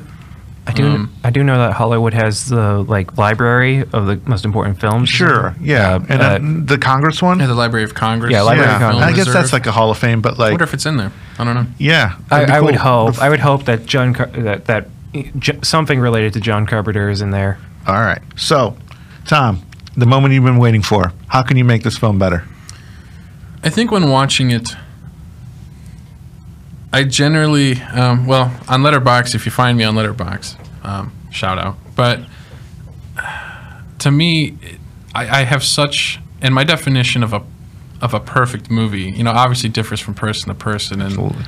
Obviously, no, I don't think any movie's entirely perfect, because there's moments in this movie when you have too many moments, I think, of a hesitation. But I can't say I've been in a moment where I see something morphing in front of my eyes that I've never seen in my life that then kills me. So I can't speak on Window's behalf, but there's definitely some moments, or like they walk off alone at the end, Niles and Gary, and it's like, why'd you do that? Mm-hmm. Don't do that. But so much of the movie does things so well that I think for the most part, if I watch a movie where I'm like, I'm really enjoying this, I'm loving it, I can usually kind of just forgive things like that, because it's like, look, I know you need to have a monster moment, so just have the guy walk away, have the monster moment, do the cool effect. Because at the end of the day, this type of film, it's like we're watching it for the paranoia, but we're also watching it for the monster moments. Mm-hmm. And it's like if we got to get a monster moment by killing off Gary, you can kill Gary. Yeah. Plus, It they might were- be really dumb, but get the monster moment that looks really epic. Plus, they were setting up charges at that scene, right? Yeah. So I mean- I could kind of excuse Gary. Knowles does seem like a bit more. I guess there was a bit better. There was a more like appropriate death for Knowles or something in the script, but I guess that got cut. But with Gary, I can kind of believe it. With Knowles, maybe not so much. Yeah, there's, I think like the window's just not blasting, just standing there. But it's not. It doesn't lessen my experience of the scene. It's just kind of what I'm watching it, and I'm like, do something. But then like I can't speak on how I would be in that scenario. Yeah. You know, I know people that the freeze, flight, or fight. You know, Plus, he don't know. plus he did have a head injury at that point, so it's like maybe it could have been a factor or something. But it's just like, but you like, know, overall, I mean, I don't know if it's just because I've seen it so much that I can't imagine it going any other way. Okay. Because it's usually if I watch a film for the first time now, I can be like, oh, I feel like I would have done this, or not just even story or technical, just even how like the act, just anything, you know. But Okay. I think when I think of this film, it's so ingrained as it is to me that I really can't think of a way that That's I would great. massively improve it. Because when I do, I'm like, well, but they make you doubt the main character, Right. But then they get the little bit of the sci-fi of the ship, so you get the continuation that the alien had its own agenda. It wasn't just doing the person stuff; it was also finding a way to escape. And I'm like, it's doing all these things, and I'm like, I can't. Those moments of hesitation from the actors, like I can't really count that against it because it's doing all these other things so well. We might have found our first perfect science fiction. it's film. it's so beyond your understanding. Like when Palmer just jumps up to the ceiling, and Oh you're my just goodness. like, what, how? And you're just like dumbfounded, and it's just like his head is splitting open, teeth are forming, and you're just like, yeah, blasted, or your mind may not may have trouble processing what you're looking at. So, all right, Raj, how can you make it better? I can't, Okay. Leto. All right, enough said. And for this one, for me, I would I put in a female, and also I would. The ship just kind of threw me because I'm like, Blair made a ship like that fast. Yeah, he that's all- We don't know how the thing thinks. I know, and it's like, wow, like that was quick, and a whole tunnel and a he ship. did not waste that time. No, like, I mean- Blair was efficient. Yeah, while they're doing that blood When- test, I'm assuming that's when he's doing it. Okay. While he's in there. So, Plus, we don't know when he got to work on it. It could be that he's been working on it all day or something. He snuck all those metal And, parts then down there. and the parts are like, I thought they were blown up from the helicopter. That's all. Like not. Well, trying to there was pick it too McCready's much. helicopter. Oh, that's true. Okay, cool. There was that one. If you the want, Norwegian one blows up. Yeah. Yeah. if you want a female thrown in there, one there already is. It's the chess wizard. Sure, Two, the 2011 version, main character is a female. Okay, so there you go. She's just dead. Okay. That's fine. That's a good question. I don't know how. I guess it depends on what she would do. Yeah. If it was already like. just nothing. Just Yeah, I know. be the comms officer instead of Windows. Like, just have it be a female. That's all. Just because there's other people. Like, not don't- just dudes get these jobs. That's all. Yeah. But I mean, Represent it wasn't the it other- wasn't 80s time. I don't know. Understandable. Like You'd have to ask Carpenter. He's the And- one that I think in the doc he's like, I just wanted to make it more streamlined and not have any. romance. There's no. It's not about romance. But I know. That's If just you what throw Carpenter in- said. Yeah. I if can't you really throw speak in on the it. female, probably audiences would go like, "Why didn't you include a romance or something?" And It it's doesn't just- have to have a romance. I'm just saying. No, like, no, but I feel like people would go. It's just like people would think, "Oh God, there needs to be a romance or something," and it's just like you just exclude that factor entirely. Which I That's think just- even the 2011 it doesn't really do a romance. It doesn't. There's Like two I said, women in it that doesn't film. need. I'm just saying. Just represent Oh, yeah, no. the other side of humans. But maybe one of those dogs was female. Who knows? Anyways, final thoughts. Well, I guess would this be the area probably to mention the 2011 one in a little bit? What recommendations? We'll do that. yeah. Okay. yeah, I would probably want to just thank, if I could, just all the cast and the crew that were part of that film That's awesome. oh yeah. for making that film. And I even in that doc where Rob Bottin's just like, "Hey, weren't you the guy who did the effects on the thing?" And he's like, "Yeah." Or when there's probably people that whoever walk up to Carpenter now that thank him for the film. I would imagine so. Or the amount of people who obviously love this online and have come to love it through the ways of like how I saw it off of just YouTube, you know, and how you saw it off of just like cable. Yeah. You know, I'm just thinking, well, the film exists. I know Exactly. I know how hard it is to even make a film in the first place, it bad or good. Right. So I think it just existing, it makes it's sparked my imagination for literally years. So Thank you for taking the time to thank them. That is an awesome thing to do. Yeah, like it can't be stated enough. Like this film was made at a time where I don't think people were ready for it. It's just poor timing all around. Everyone involved should not feel ashamed for all the work they put into it. It's one of the greatest horror films ever, and I can't throw enough praise at it. There's so much we still haven't like talked about. This film is so quotable. There's so many times where it's just like when I was taking my notes for this film, I just kept writing down quotes because just the way lines are said or delivered, or just things I might have noticed. Yeah, I think our goal here is maybe to start a discussion, you know, and have people discover films and rediscover them, and for other people. And, you know, like this doesn't have to be the end of this discussion. We could continue this online or whatever, or however you want to, or have another episode. You're right down the hallway if you ever want to come back. And I really even think that the themes of the film still resonate. Absolutely. Oh, yeah. How we were talking And earlier. they just hit all kinds of different angles. Just the scene when Wilford Brimley is destroying all the stuff in his quotes, where it's like, that thing wanted to be us, or it's like, I'll kill you, and he's like shooting. It's just the way he delivers it is amazing. Yeah, all of Wilford Grimley. Wilford Grimley. I'm sorry. Wilford Brimley. Yeah, sorry. I'm getting. But all those, he's just sitting there calmly. Like, I want to get out. Like, just let me out. He's the thing you know, at that that's point. So He is. I'm all creepy. better now. I'm now better I'd like now. to come back and try. He throws in the man. Hey, man, I'm good. He is. man. He is totally the thing at that point. Okay. It is. I can't see it any other way. Like he wouldn't if he was still like. You know what's great is like I'll rewatch the film after we talk about this. I've done this before, and like I'll appreciate the film even more. Yeah. Knowing your guys' angles and everything. So, my last thoughts. Were you finished, Raj? Yeah. I think I am. Cool. Is question to you, Tom and Roger. Okay. You said that, and I got this from earlier. A question from you earlier.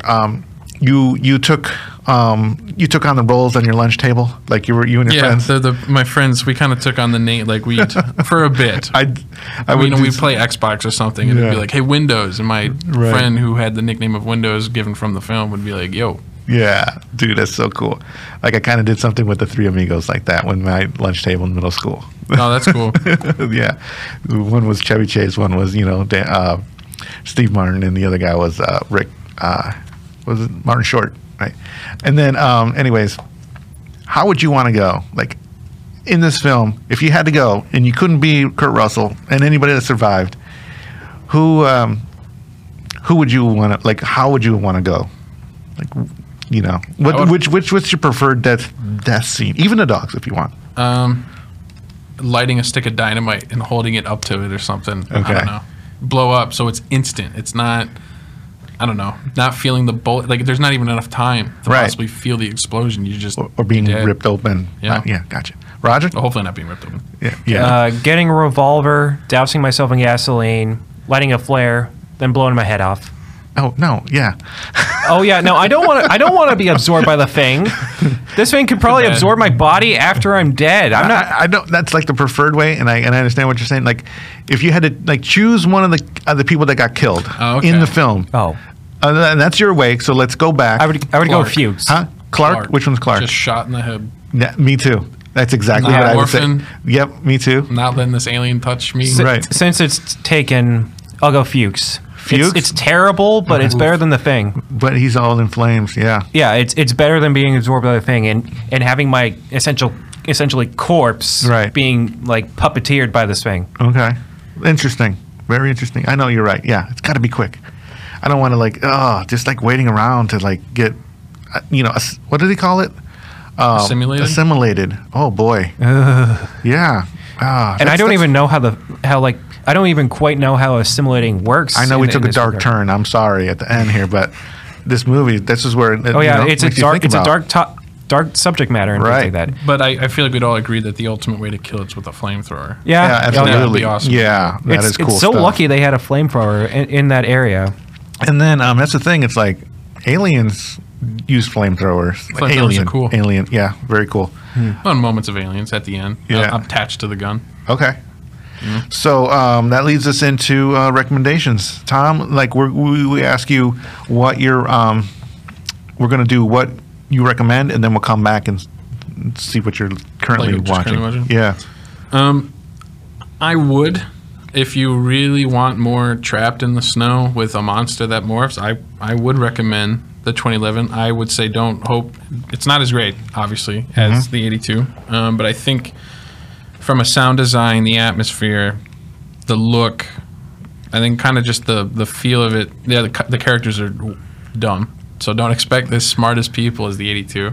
Oh. But I would say that it has its own little method of like, it doesn't have a blood test, but it's got its own. It's not probably as cool, but it was a way I'm like, I didn't think about that.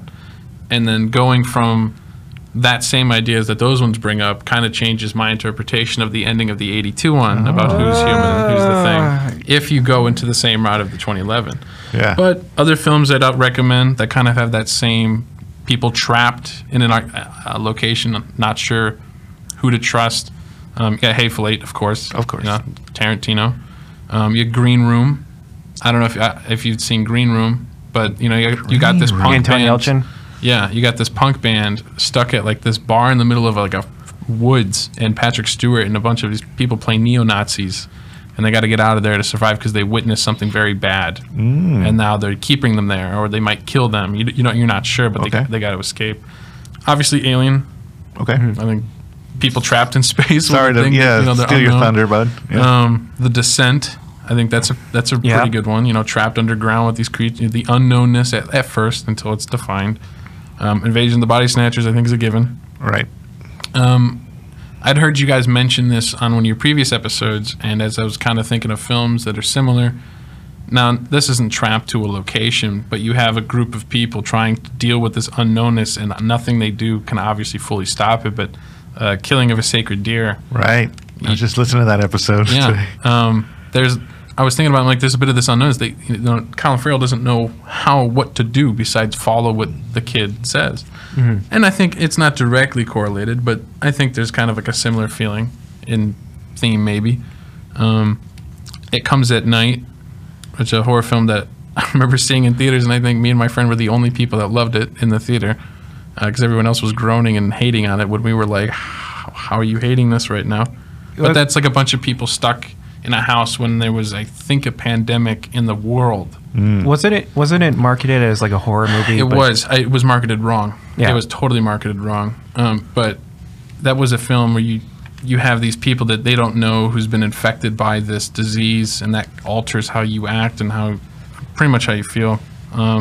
If you're really going for all that all-out gore with practical effects, I'd recommend the Evil Dead trilogy. Oh yeah. The first two being the trapped in one location. I'm going to clap, but you don't want to ruin your audio. You stole my sorry. recommendation. My last last recommendation. Now this one's kind of a toughie because it depends if you're a fan of Gaspar Noé or not.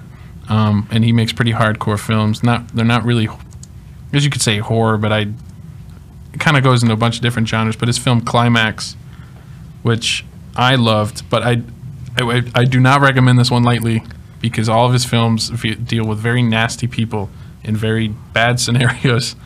But Climax, you have a bunch of these people that were practicing for this dance routine in this this high school because there's a huge winter storm, and they're stuck in this high school, and then somebody drugs this punch, and they all start losing their mind. Oh boy.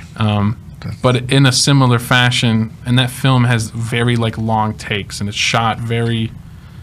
It's a very uncomfortable experience, but similar kind of to the thing of you don't know who's going to do what at any moment.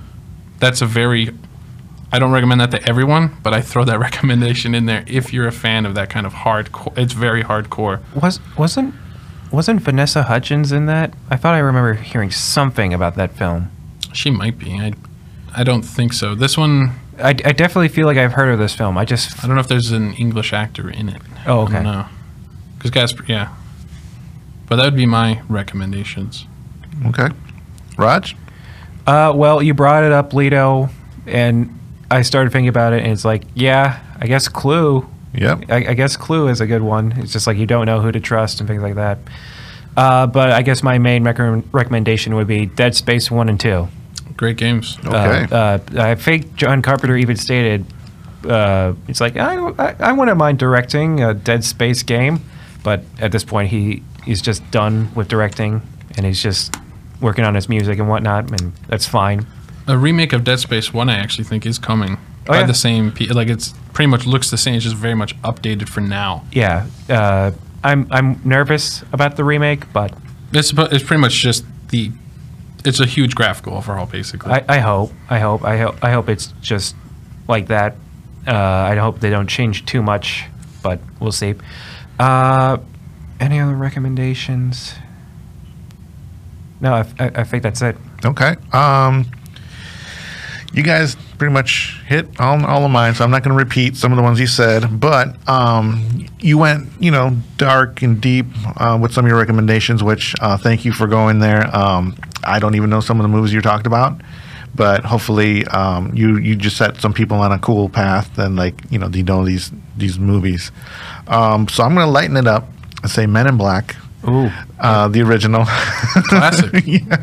And, they're movies about aliens, and you're just kind of, and there's one that's got, trying to just do his thing, and Men in Black are in his way, It has a lot of great costumes, and yeah. I don't remember how much of it. I know there's definitely fusing of CGI and practical. Right. But yeah. A great use of practical effects from what I can remember.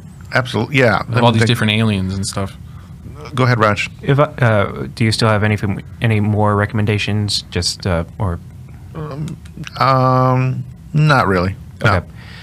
If I can make an anti-recommendation, I would not recommend the 2011 one. I think it had a poor story that relied on the special effects, and I think the studio really butchered it with the special effects. I can't really fault the filmmakers that much. Yeah, because they had shot all practical, and then the studio decided for CG. But you were saying, there's a revelation in that affects the 1982 version, and I think that affects the 1982 version in a very negative way, where it's like it's not ambiguous anymore. It's actually the story, the answer, and that was something John Carpenter never intended, and it just kind of rubs me the wrong way.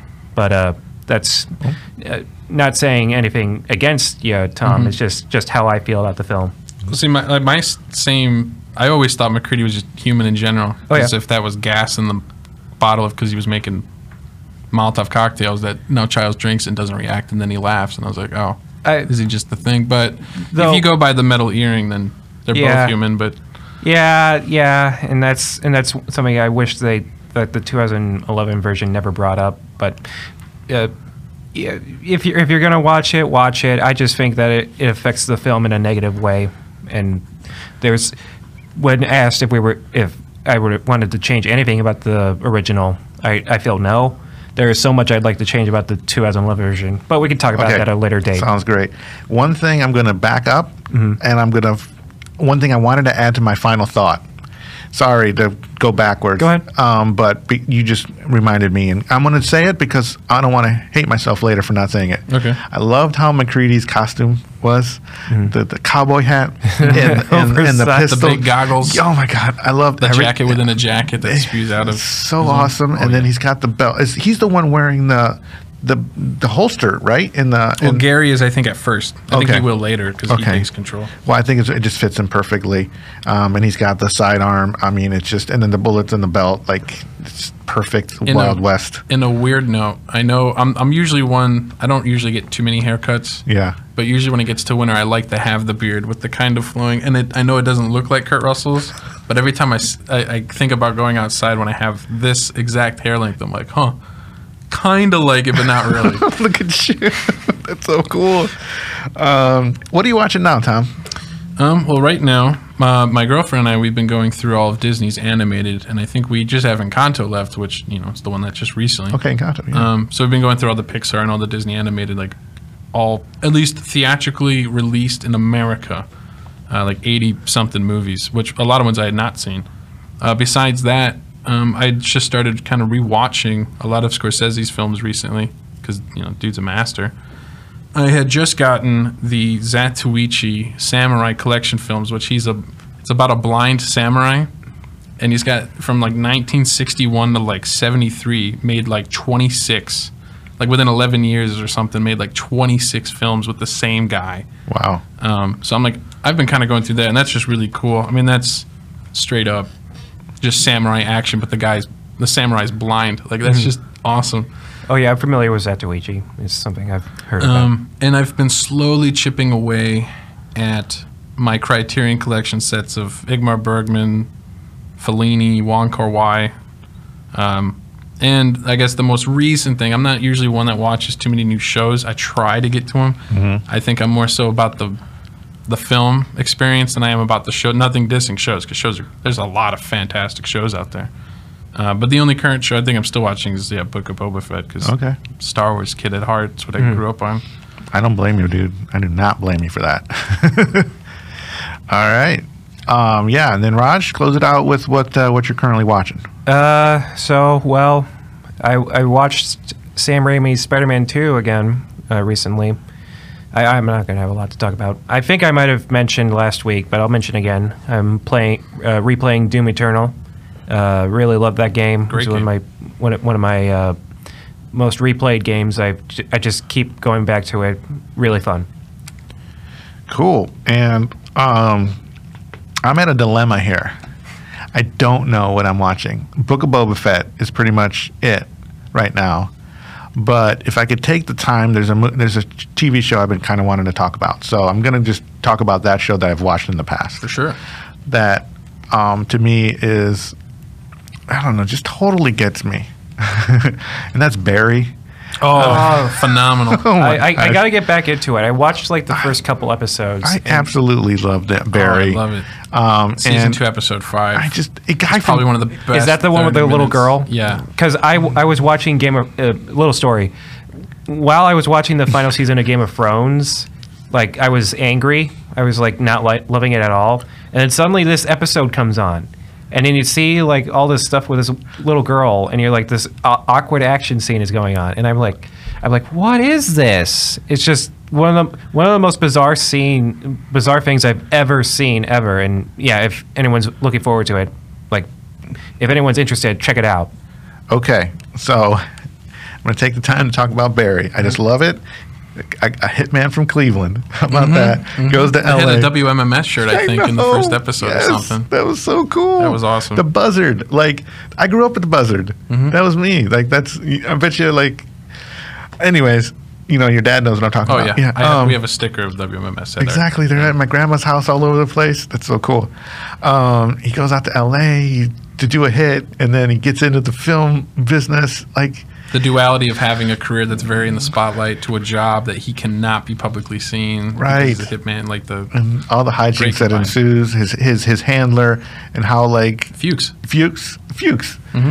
I love the story. I want to see more. I don't know where it's at. I don't know if they're still making it. It's still season 3 is supposedly on the way. It's beautiful, like story. So well, like just crafted. The bad guys are so like not so over the top, but like the bald guy with no eyebrows. It's been a while since I watched it, but yeah. That guy also played Zaz in Gotham, and he was one of my favorite parts of that show. Yeah, what is Anthony Kerrigan? Yeah, what's his character name? Ho Hank. Oh yeah, that's right. No-Ho Hank. He's also, I don't know if you saw Bill and Ted Face the Music. He's the robot in that film. I haven't seen that. Well, there's a robotic assassin character. And that's apparently there was a point where he looked normal, where he was like, he was just an average looking guy, but then he just got this like disease or something, and it just lost all of his hair. I want to rewatch this like right now. It's quick. Yeah. And Henry Winkler, so great in it.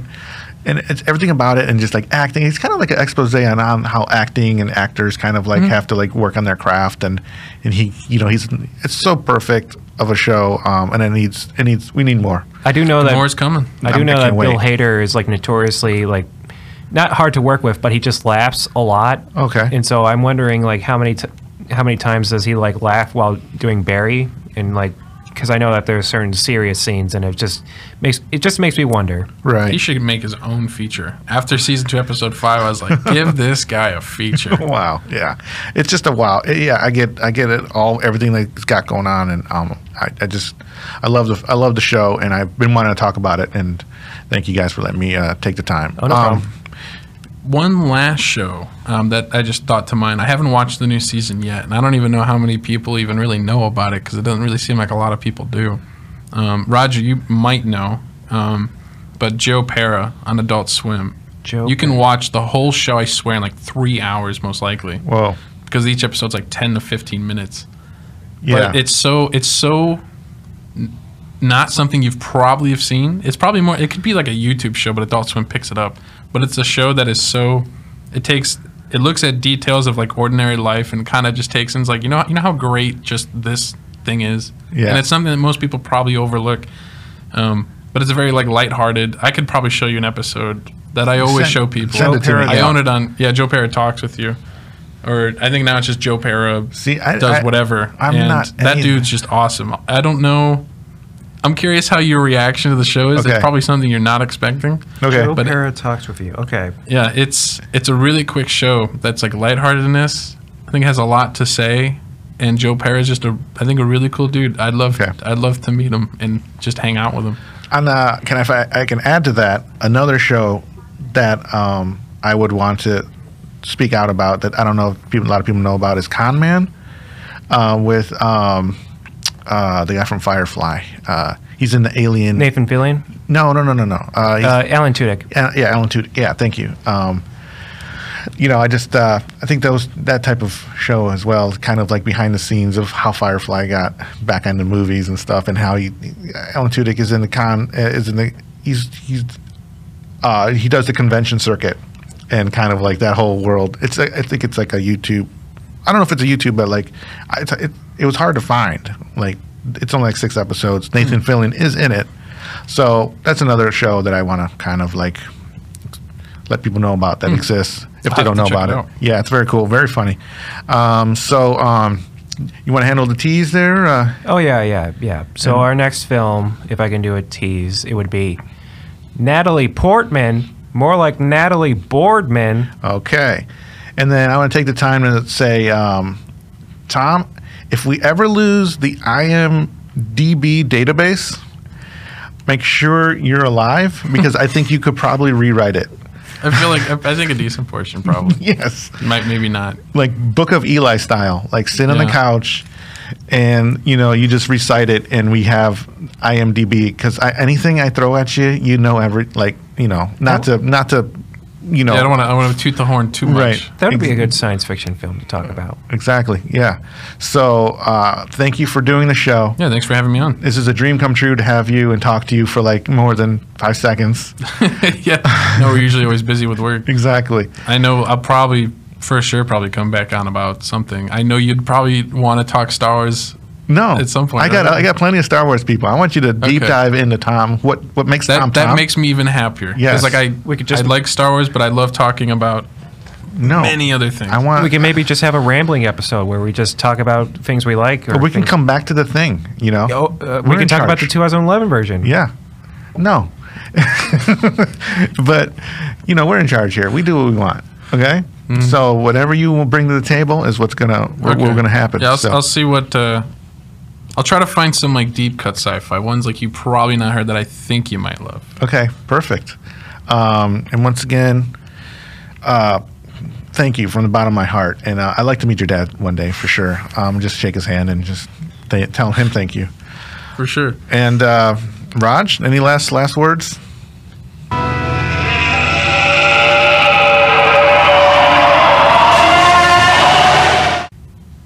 All right. We'll see you out there. Have a nice day. Be safe. Stay warm. And we'll see you next week. All right. Take care, everyone. Have a good night. Good night. Peace.